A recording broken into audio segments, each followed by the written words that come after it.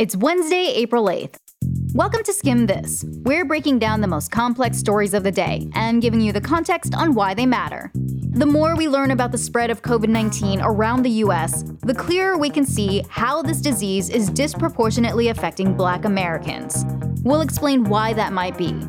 Then, the whole COVID-19 pandemic started in Wuhan, China, and today the city ended its 76-day lockdown. We'll look at what's next for its residents. And finally, there's another doctor giving us heart palpitations. We're here to make your evening smarter. Let's skim this. Before we get into today's headlines related to the COVID-19 pandemic, we've got a quick 2020 update. Yep, that's still happening.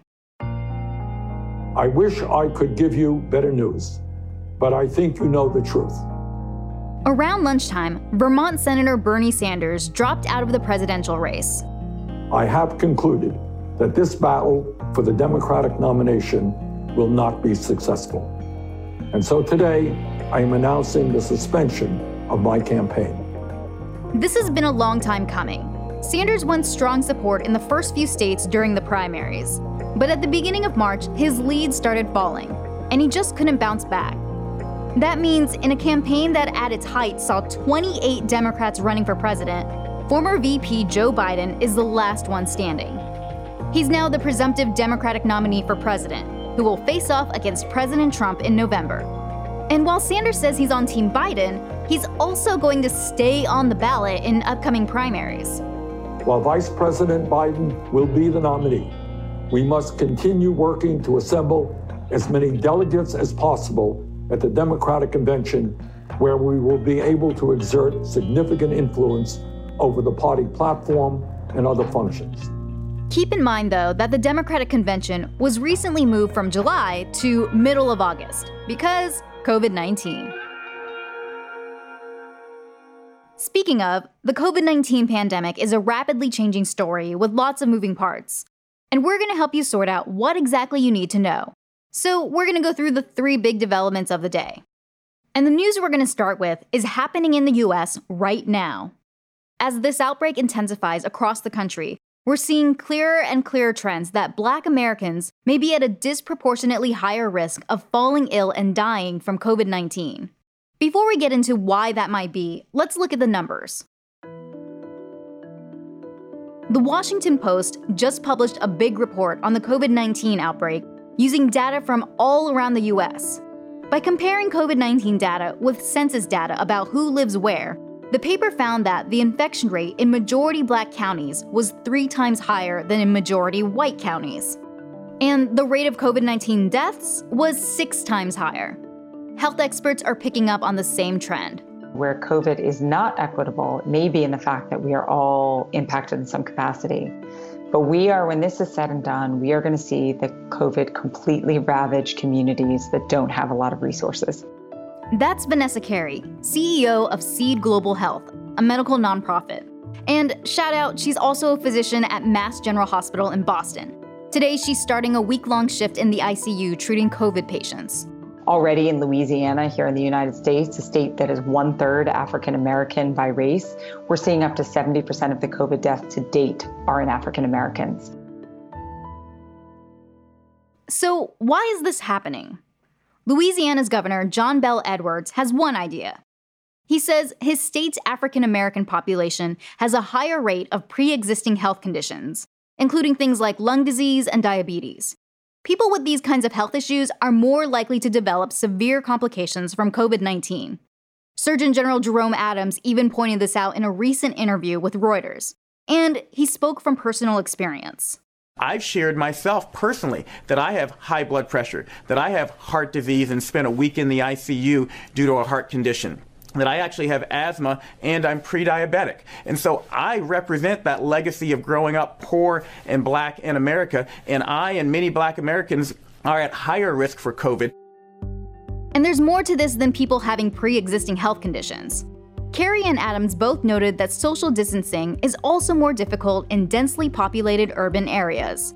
Workers in these communities are also more reliant on public transit, where it's easier to catch an infection. They're also more likely to work in jobs that put them in contact with a lot of other people. And if they do get sick, These groups are disproportionately more likely to lack health insurance, so they might not seek out expensive treatment.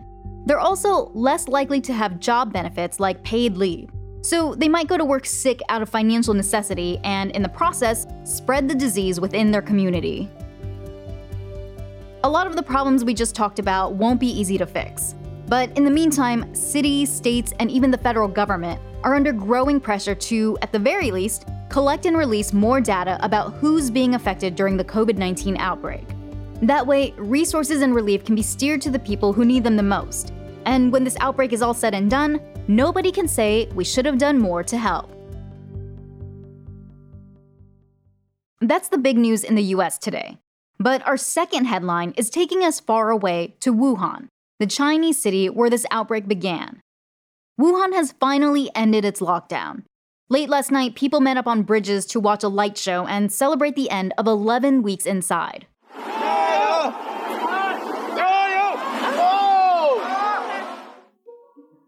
Now, people can leave the city. Remember, during the 76-day lockdown, most people couldn't even leave their houses to buy groceries. The Chinese government enacted some of the strongest containment measures around, like house-to-house temperature checks and mass quarantine sites. That's because not too long ago, Wuhan was the epicenter of the COVID-19 outbreak, where most of China's infections and deaths occurred. At its worst, Wuhan was reporting thousands of cases a day. But in recent weeks, the number of new reported cases has been dropping. And today, the government said there were none. There's one caveat though. If residents want to leave, they have to pull out their smartphones and open an app that shows if they're likely to be infected. The app is government mandated and uses data tracking to compile a health status. Green means you're good to go. And even once people get to where they're going, they still might be tested or quarantined. So even though life is coming back to the city, it's not in full swing just yet. Schools are still closed, and lots of prevention measures like wearing masks are still in place. There's another part to this, which is whether we should even trust the numbers coming out of China. There's been a lot of discussion recently about whether or not China is underreporting its cases and deaths, with ministers in the UK government and even President Trump suggesting that China's recent numbers seemed a little too low. But even if the exact numbers in China are being questioned, it's still feeling good enough to let people in Wuhan go back outside. Which brings us to our third big story of the day. Ever have one of those frustratingly long meetings that end with nothing accomplished? That's what's happening in Europe right now, on a massive scale. Yesterday, the top finance officials of 19 major European countries logged onto a video conference to figure out how to stave off the financial impact of the coronavirus. After a 16-hour-long marathon meeting that went well past our bedtimes, they still couldn't reach an agreement, and called it a night. Welcome to our nightmare. So why does this matter? Well, the 19 finance ministers in the video conference grid represented all the countries that use the euro currency. It's called the Eurozone.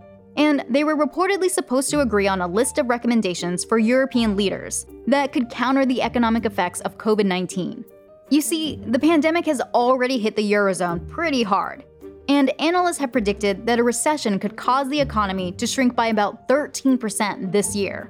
For comparison, the Eurozone only shrank by 4.5% during the 2009 financial crisis.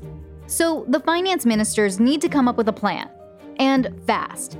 Two of the big issues holding them back come from Italy and Spain, which have been hit the hardest by COVID-19. They want the Eurozone to share their pandemic-related debt, and they want loans that don't require an overhaul of the economy. So, big asks. They're now scheduled to dial in for another call tomorrow, so hopefully they can get on the same page this time in less than 16 hours. Like we said, there's a lot happening right now. To keep up to date on the latest news about COVID-19, head over to theskim.com/COVID updates. Okay, we're pressing pause on the latest developing stories to talk about a new healthcare sensation. Meet Dr. Horacio Arruda, aka the Dr. Anthony Fauci of Quebec. He's a very charismatic and relatable senior health official in Quebec, who's become a bit of a local celebrity.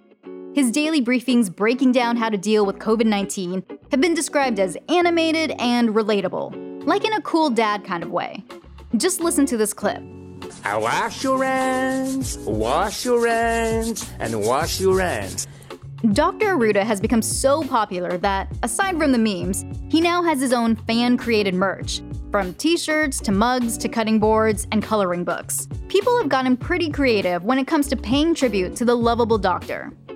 But what's probably most important is that he's become a source of comfort during truly uncertain times.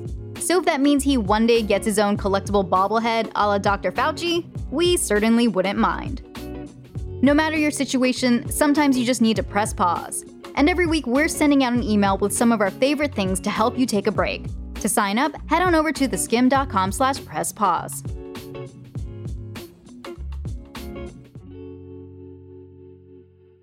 Before we go, we want to tell you about a pro tip we picked up from our other podcast, Skimmed from the Couch. Meg Whitman is a longtime tech executive who's now the CEO of the new video platform, Quibi. This week, she sat down with our co-founders and co-CEOs, Carly and Danielle, to talk about what she's learned about leading through times of crisis. Meg reflected on her time as CEO at Hewlett-Packard Enterprise and told us what she's learned about managing a team going through a period of change. When you come into a situation like that, your instinct, right, is to find everything that's wrong, point that out, and try to fix it. Actually, that instinct is, in my view, wrong. What you need to figure out is what is the company or the organization doing well, and how do you get them to do more of it? No one wants to feel criticized. No one wants to, have all the different things that could be improved pointed out right at the beginning. Because if I'd come in and said, this is wrong and this is wrong, we should have fixed this, and why are you doing this, and I can't even believe this, you just don't capture the hearts of people. To do more of what's working is a lot easier and a lot faster than to fix the things that are wrong. That episode of Skimmed from the Couch is available now on Apple Podcasts or wherever you get your podcasts. And that's all for Skim This. Remember, we want to hear your shout-outs. Maybe it's a message for a friend working on the front lines of the COVID-19 pandemic, or a loved one who you can't physically meet up with right now. Give us a call at 646-461-6370 and leave us a voicemail. For more updates throughout the day, follow us on Instagram @TheSkim.